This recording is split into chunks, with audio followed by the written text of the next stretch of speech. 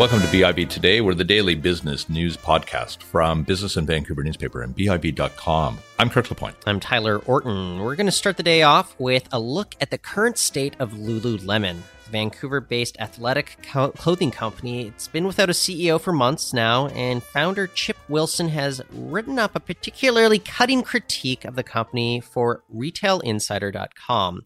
Retail Insider's Craig Patterson. He's going to join us in a moment to discuss Wilson's take on the future of Lululemon. And with the World Cup starting this week, we know many people are going to be placing wagers on the matchups. One Vancouver company is hoping to capitalize on the demand for these office pools, and there are many of them.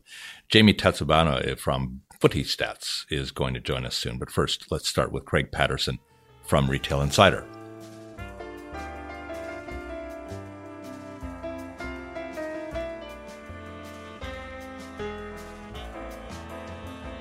U.S. President Donald Trump's historic meeting with North Korean leader Kim Jong-un has wrapped up in Singapore. The two leaders have made a pledge for peace, but details are still sparse right now. So what can we really expect to come out of this meeting? Joining us today to lend his insights, it is Yves Taibergen. He is the Director Emeritus of the Institute of Asian Research at the University of British Columbia. Yves, thanks for joining us on the show today. Hello, it's a great pleasure being here. Well, help us understand this, Yves. What's happened here in the last 24 hours? Yes, so something pretty amazing when we remember last summer, with the threats of fire in Syria and in the fall when 3 aircraft carriers from the U.S. were sailing around Korea and we're ready to bomb North Korea. And now here we are. We had a happy handshake, big grins by Kim Jong-un and Donald Trump as if they were, kindergarten friends reunited again, and big, hugs and holding each other, not quite hugs, but holding each other's shoulders and arms. Pretty remarkable scene. We see that Trump was showering a lot of praise on Kim Jong-un. I'm just wondering, what did Korea exactly, or North Korea, really have to give up to get this recognition on the world stage from what is the biggest power across the globe? Yes, so in terms of the praise, that's right. Donald Trump was saying that not only did not need to prepare for the meeting, it was all about attitude. He also said that he can assess a person in the first 5 seconds. And later he said actually the first 1 second. And he came out saying, well, actually, I get along with him very well. I liked him from the start. He's a great guy, very talented, very smart. So that was that. But yeah, what did North Korea give? Well, they in the final declaration, there's only 4 points there. And one of the 4 points says that North Korea will denuclearize, but there is no particular timetable, no particular concrete statements about it. So it's a general statement. In the short term, Donald Trump gave more than North Korea, but if we believe Donald Trump, there is a very good process that's beginning, and so there is supposedly a series of meetings now that will start for the concrete action plans. Did Donald Trump raise expectations unduly, do you think, with the American people about what to expect from one meeting? Well, initially, when things started a couple of months ago, the bar was set very high. There was the expectation of a commitment of complete denuclearization in the short term, fast, etc. And then in the last 2 weeks, Donald Trump backpedaled. And he said, well, it's going to be a process. It's not just one meeting. We're going to need many meetings. It's going to be a long process. So by that backpedaling set of declarations, then, the meeting in a way was equal to expectations. But still, many people are looking at the outcome and saying, hey, it's not very much for such a big meeting. 2,500 journalists flew over. They flew over, but their expectation might have been that we were going to see something akin to a legible document that was going to spell out things like the process of reducing or eliminating nuclear armaments in North Korea and a verification process. What's happened here? So it's not in the declaration. There's no such thing. And when Donald Trump was asked in the press conference, he said, there was no time. But he's going to come. So, in some ways it's realistic. With people like Kim Jong-un and Donald Trump, everything has to start first in a sort of mutual trust. And it's true that the rest of the work is very, very complicated and will take a while, but it's not done. So at this point, nothing is done. Just there's an opening to start those negotiations. Yeah, the joint statement is interesting because after they had the press conference, Donald Trump said that he's offering to take those joint war games that the United States and South Korea share. What is the response likely right now from the South Koreans that this is on the table? It wasn't included in the joint declaration, but Donald Trump has put it out there at this point. Well, on the South Korean side, so far the mood is quite positive and they are quite responsive, right? At least the South Korean president right now, Moon Jae-in, was not very warm about the escalation of military posturing and about the exercises. He did think himself that it was good to tone them down or freeze them in the short term. The conservative branch, the conservative parties in South Korea are not of that mood, so they will be critical. They will go after Moon Jae-in. But President Moon is on side with this. And in a way, what Donald Trump accepted is the freeze for freeze proposal that came out of China, but was sort of endorsed by South Korea. So that part, if anything, it opens up space for negotiations. And it's not difficult to bring them back next year if things don't go well. Right? Yeah, Yves, was this almost like an episode of reality TV here, where it's the relationship between these two leaders, no matter that there isn't a whole lot of substance in behind their meeting, that matters more than anything else to the world stage? it was reality TV, right? Lots of posturing, lots of intense physical confrontation. I mean, they also try on each other the big handshake, like Macron and Trump, right? So they try to give each other a numb hand. So there's a lot of that going on. But maybe it's unavoidable. I mean, given the two personalities that we have here and the sort of very centralized regime in North Korea, and to some extent the situation now in the U.S., this was the first step that was necessary for the rest to move forward. So we have an option for the rest. It's not by no means guaranteed that anything will proceed, but at least we have a good opening now. Well, on a hypothetical basis, and let's say we're at the sapling stage of a growing relationship that could get into like a big oak tree at a certain point here, but do you see a situation where Canada and North Korea could realistically have like economic relations with each other? What kind of opportunities could potentially come down the road 10, 20 years from now? Oh, yeah, the opportunities are very large, right? Because if the process goes forward and there are concrete steps with denuclearization and removal of missiles, then there would be normalization of diplomatic relations between the U.S. and North Korea, which then will open the door for normalized relations for everybody else. There will be an open up of trade, and in turn, that will open up many opportunities for Canada, as well as South Korea, Japan, etc. I mean, Trump actually even showed pictures and showed a vision to Kim Jong-un and say, look, you have this beautiful beach. If you stop bombing it and using it to train your guns, you can have beautiful hotels. You can have markets here. You can develop. And so there's lots of openings.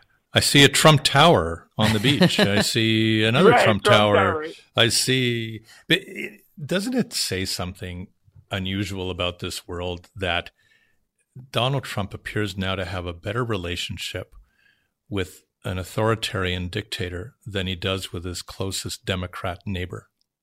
Yes, it's an extremely striking contrast after the G7, and actually on the same day, while he was praising Kim Jong-un and praising Xi Jinping, he praised Xi Jinping more than Moon and Abe, for example, in the press conference. He was still bashing Prime Minister Justin Trudeau. And so, yes, there is something very odd here.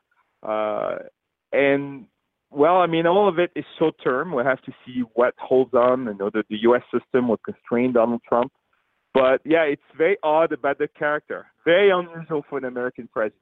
Well, we were debating this earlier on the week, Kirk, about how much of that was just posturing on the part of Donald Trump when he departed from the G7. Now they had the meeting with Kim Jong-un. It doesn't appear that Justin Trudeau's so-called stab in the back, special place in hell discussion had any bearing at all on the way his meeting with Kim Jong-un went. So, Yves, what actually comes next for Canada and the United States at this point after this very high-profile, intense meeting in Singapore? Yeah, what comes next? That's, well, in terms of the North Korea-U.S. relationship, we know the next step is Mike Pompeo working with the North Korean side. It's already mandated in a declaration. So presumably they're going to meet very soon, within a week or two. And hopefully North Korea will be willing to move concretely on some of the implementation. And then that will allow to have another summit, maybe in Washington.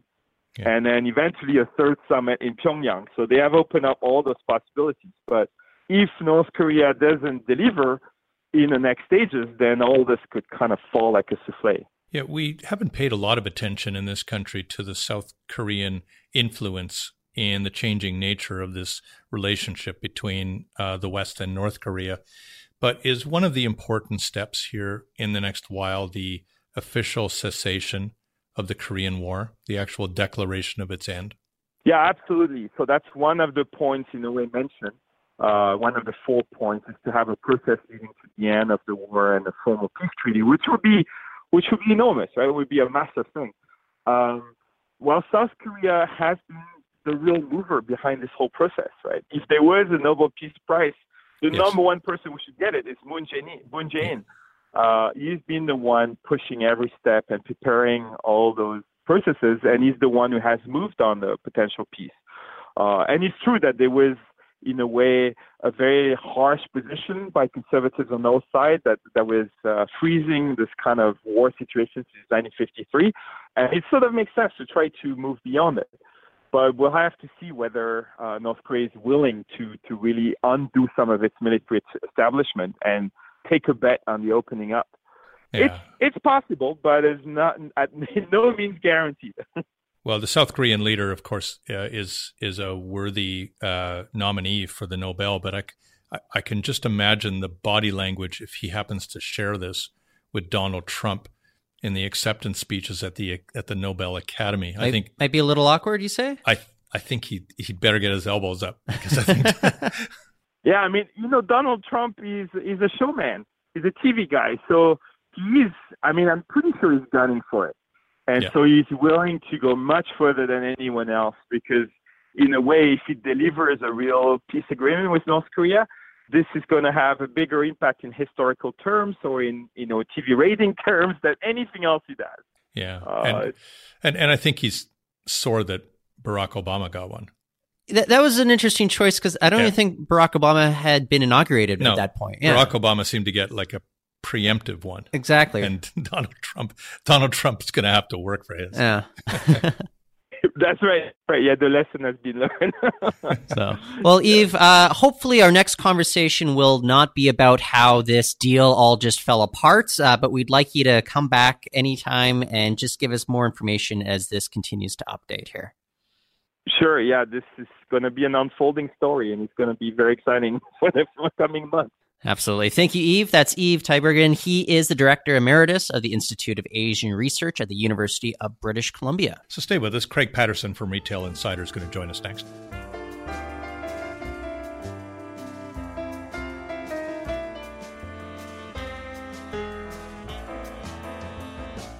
Lululemon founder Chip Wilson. He's never been one to hold back about the direction of his Vancouver-based athletic clothing company. And in an editorial penned this week for RetailInsider.com, the Vancouver businessman, he doesn't hold back at all. And joining us today to discuss the current state of Lululemon, as well as some of the other big stories making waves in retail, it is Craig Patterson. He's the editor-in-chief at Retail Insider. Craig, thanks for joining us on the show.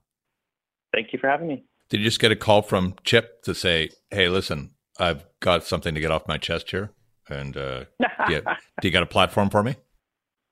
Yeah, well, sort of. It was through a publicist, which his son actually co-founded the company. I think it's called the Very Polite Agency, which is a terrific name. Very nice people there, so I suppose they live up to that name. But yes, Chip has submitted an article. It is a bit, critical of Lululemon. It talks about the future of brands and retail, and then it, makes an interesting prediction at the end that, we'll all be wearing clothing that maybe a bit space aged. Yeah, he said he figures in a few years we'll all be wearing Star Trek jumpsuits, which is an interesting thing. But everything will be 3D printed, skin tight. I'm not sure how fashionable that's necessarily going to be, though. Do Craig. we really want skin tight stuff at all times? For myself, no, not at all. Yeah. But what about you, Craig? Where do you see fashion heading? It's interesting because that prediction would be unless you can, buy your Valentino jumpsuit or, depending if there's different price levels, it would certainly be the end of traditional, fashion. I mean, you go to, if you look up, say, Robson Street, you just got a big whole bunch of stores. You go off Robson, there's even more stores, and they're all selling clothing. I mean, what is the future of that if we're all wearing space age jumpsuits? So, we're able to, have a chip embedded in us that will, tell us that we need to eat or drink water. I don't know. I mean, the future is going to be interesting, but it's also, a lot of unknowns. But this prediction that he has, it actually ties into one of the points that he's making throughout this editorial here, which is that Lululemon, he does not believe that it is innovating enough anymore, that it's kind of lost its direction to a certain degree. Tell us a little bit about Wilson's thoughts on maybe how the company has kind of lost its way over the years. I think he's frustrated. I mean, that was his baby. He started it, right? And he's got a lot of ideas. I mean, I think Chip Wilson's brilliant. He's come up with some really innovative concepts over the years. And, Lululemon, is probably it would be the best known. And, there's been some struggles with Kitten Ace and whatnot. But really, I think that he's one of those people who, has incredible leadership skills as well as an incredible vision. And I think that he's looking at, this is like a child that's gone astray. And I think he's looking at it and saying, look, you can do better, shape up. And he's frustrated because, his kid isn't listening. And in this case, we're talking about the board and him not being able to ask questions to, the degree that he wants, despite being the biggest shareholder. So, but if he was, I can't imagine how frustrating this must be. Okay, I can understand the frustration, but isn't he a bit of the author of his own misfortune with his company? A bit. Sorry, I couldn't quite hear that. Isn't he a bit of an author of his own misfortune in all these circumstances? He had an opportunity to keep this company. He let it slip through his fingers. It's tricky. I mean, a lot of stuff happened, I guess you would say, and I suppose to a degree, yes. I mean, but nevertheless, a company at this day and age of retail needs to innovate, and whether or not he's involved in it, I mean, for the company to, I think, progress, be it with competition, there are a lot of companies that are looking at Lululemon right now and saying that they can do it better. And whether or not they can actually do it better, that's up to debate. But nevertheless, there's a lot of copycats out there, in all industries, be it designer bags, be it, Miniso knocking off Muji and Uniqlo, allegedly. There's a lot of groups, and they see something and they think they can do it better. Dyson might be a good example of that. And I don't know. I mean, maybe Dyson will come in and do Lululemon-esque fashions. And in that case, Lululemon could be put by the wayside. There is that risk. Well, do you think he's gunning at all for that CEO job that's been vacant for a few months? It is, a lot of people on tenterhooks waiting. Stranger things have happened in terms of, reconstitution of an executive. Although I just wonder about his relationship with the board at this point. And that's, I think, probably the biggest stumbling block for him to re-enter the company. But what's your take on the search for the CEO, Craig? Oh, my goodness. I mean, it's kind of a wait and see. I think that recruiting externally would be a challenge, just given the turnover and how the leadership history of the company. They may, we've had. I was talking to Suzanne Sears. She's a recruiter. She would know a lot more than I would. She was saying, that they would probably have to hire internally at this point, and wow. That's sort of how it would have to work there. As a recruiter, she was saying that it would be quite challenging to have someone that without a lot of money would be willing to go there, and they may have to relocate to Vancouver. This CEO could live in a different city if they were recruited, and that's a bigger risk because a person might be moving their family to a city that's extremely expensive. I'm sure they could get a good salary from Lululemon, but he does bring something up though about like Vancouver is actually probably a good position for a company like this versus say Adidas, which is in the middle of nowhere in Germany. It's a very small rural town there. You look at Under Armour, which is based in Baltimore and maybe doesn't have the international intrigue that say Vancouver does. Do you think that we are having a tough time recruiting people just because of the cost of living here? I think that the cost of living is a little bit prohibitive, but Chip brought up something really interesting in that article. To me, that was one of the most interesting parts of the article, where he, said that, Vancouver is a great place in many ways to run a business and to find and attract talent.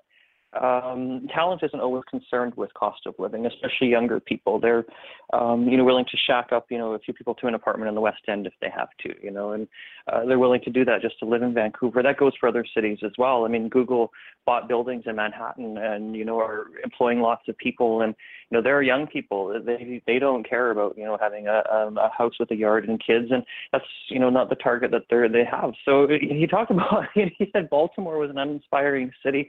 I didn't disagree with anything that he said.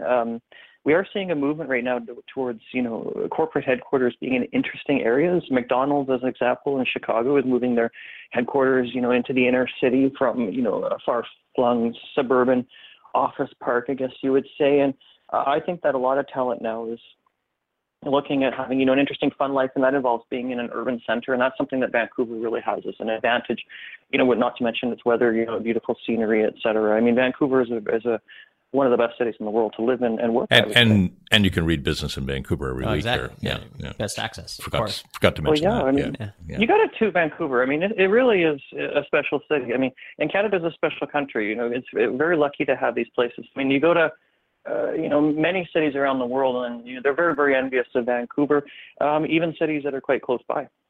Well, and we don't get pushed around. Well, I've heard. Yeah, we're Canadians. Yeah. We're polite. Well, one of the other things that we always see around Vancouver, in addition to Lululemon stores, are Starbucks. And of course, those Starbucks Canada employees, they went through anti-racial bias training this week. But Craig, on Retail Insider, you guys are talking about how this is an issue that it's not affecting just Starbucks. It's across the retail industry. Tell me a little bit about why this is a sector that is still coming to grips with a lot of the racial biases that maybe underline a lot of society.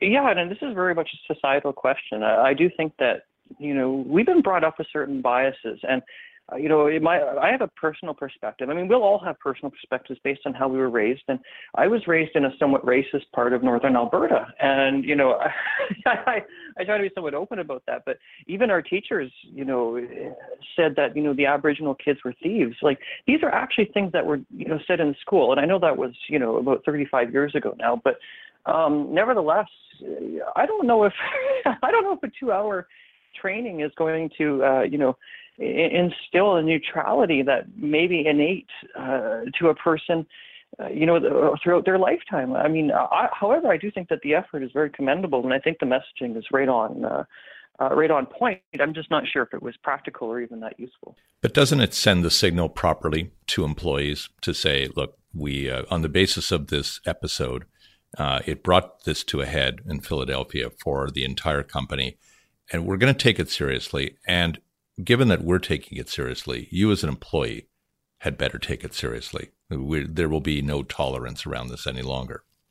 I think so. I mean, I think at this point, something like what they did was, necessary. I mean, getting that messaging out there, whether or not it has any useful effect, that's a whole other story. But I think that messaging right there, the cost of doing business here, I think, was necessary in terms of shutting those down and doing this. I think that, I've seen people on social media going out and saying that, they've given up on Starbucks because it's racist. And I think that's crazy. And I shouldn't say that because these are personal friends that have said this. I was a little disappointed when I saw such comments because I don't think a multi-billion-dollar company is racist. I mean, it's probably quite the opposite. The diversity that Starbucks embraces, be it LGBT events or otherwise, is tremendous. I don't think that Starbucks is, in any way a large racist organization. But to hear comments like that were quite shocking. And I think that this, bias training that we've seen here in Canada and the United States week before last, I think that,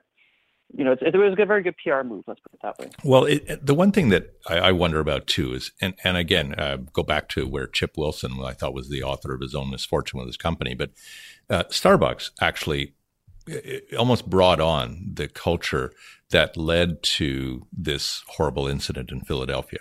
Because let's face it, by virtue of having Wi-Fi in their place, they were the first ones that really started to encourage people to come and sit down and stay and stay and stay, to have a coffee or sometimes nothing, sometimes a glass of water. It's a local hangout spot. It's become, it's like the new library. Right. So in a way, if you're going to encourage that, then you have to have absolute tolerance around who is going to be in your place, because you're essentially giving them all the facilities to hang out. It's, they're not trying to move people out in a half hour the way that a lot of other places are. No, they probably should, but Right, to do business. I mean, how much does a cup of coffee cost? You say $3. We'll just throw that in for a larger, light roast coffee that I would get. I think about $3 is the price. You got to be drinking a few of those just to, make your time worthwhile, on the real estate that Starbucks might operate, because, they're paying some pretty high rents in some locations. So they need to do volume. And because they're not selling $10,000 coffees, they have to sell a lot of stuff to pay their rent, basically, you'd say. So, but it's interesting you bring it up, because I remember years ago in Vancouver, in International Village, I'd asked why they had, no, I know what it was. They took out the blue lighting because what they'd had in the washrooms was lighting so that people couldn't see their veins to put syringes in their arms, to do drugs. And however, they had syringe boxes in the washroom, and I was told that at that Starbucks, they would not say no to anyone using the washroom. So, they were prepared, given that the downtown east side was nearby, for people to be doing drugs in the washroom. So I found out about this Philadelphia situation and that, they didn't have a policy around washrooms. I honestly assumed that they did have a policy that anyone could use them for anything, unfortunately, perhaps. I also wonder if there's a broader issue, because we look at, just beyond the Starbucks issue, though, we look at, say, those stories with regards to, say, Canadian Tire or the Tiger department store, where people of indigenous descent, that they are being profiled and they're being followed. And I think it goes beyond just Starbucks, which actually is making an effort to change things here. And I just wonder how much this has to come down to different attitudes within just even loss prevention departments, Craig. It's tricky because, retailers, it's a big, complicated business. You've got, everything from ordering product to, retail strategy, and there's the whole struggle of hiring people. Now comes the struggle of hiring people, be it third-party security guards or, staff within the store who aren't going to be racist. I mean, it's tough, because how do you screen for this? And then how do you, within your company, try to prohibit it? And then, there are biases that people have. I mean, in and of itself, if you find someone shoplifting, it's going to create a bias, I think. You're going to see that. But, the problem, I think, comes when you start replicating that and saying, well, a black person stole something from the store last week, so therefore this other person might do it as well. I mean, that's not good.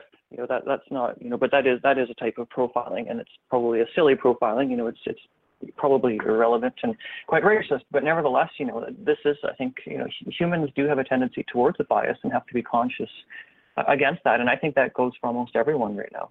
Okay. We got to wrap it up, but just very quickly, Craig, we do want to touch on this issue just with regards to tariffs being introduced here as of July 1st. There's a whole lot of consumer products coming in from the United States. Are retailers prepared for higher costs? Are consumers prepared possibly for higher costs for these products coming up from the United States in the next few weeks, Craig? We're in an interesting time. I mean, I hope cooler heads prevail, but, saying that we are going to be seeing these tariffs, I mean, yeah, I think that, retailers, first of all, are going to take a bit of a hit, because consumers, and again, these are obviously areas where there's going to be an increase in cost, directly related to the tariffs, or, indirectly, but quite quickly. First, retailers are going to take a hit. They're going to have to try to raise prices as much as they can, on these products, which we're talking about. And then, consumers are going to be hit. And it's funny, I was thinking about this last night before bed, and I was thinking, what are consumers going to say? Be it in Canada or the United States, depending, where the tariffs lie and what products we're talking about. How are they going to, at the end of the day, say, holy cow, what's the point of this? Why am I paying 25% or more for certain things that I wasn't before, just because of this, petty argument based on facts which may actually be even incorrect? In fact, I think they are. And the difference is, I think, that Canadians are going to feel the pinch faster than Americans. Correct. Yeah. Because of the tariffs. We usually do. Yeah. We usually do. Yeah, I mean, we're facing it on manufactured goods. The Americans are going to face it on raw materials. Yeah. So it's going to be an interesting time coming up, Craig, and we'll be picking your brain for the next couple of weeks and months about this. But I want to thank you for joining us on the program today. Thank you for having me.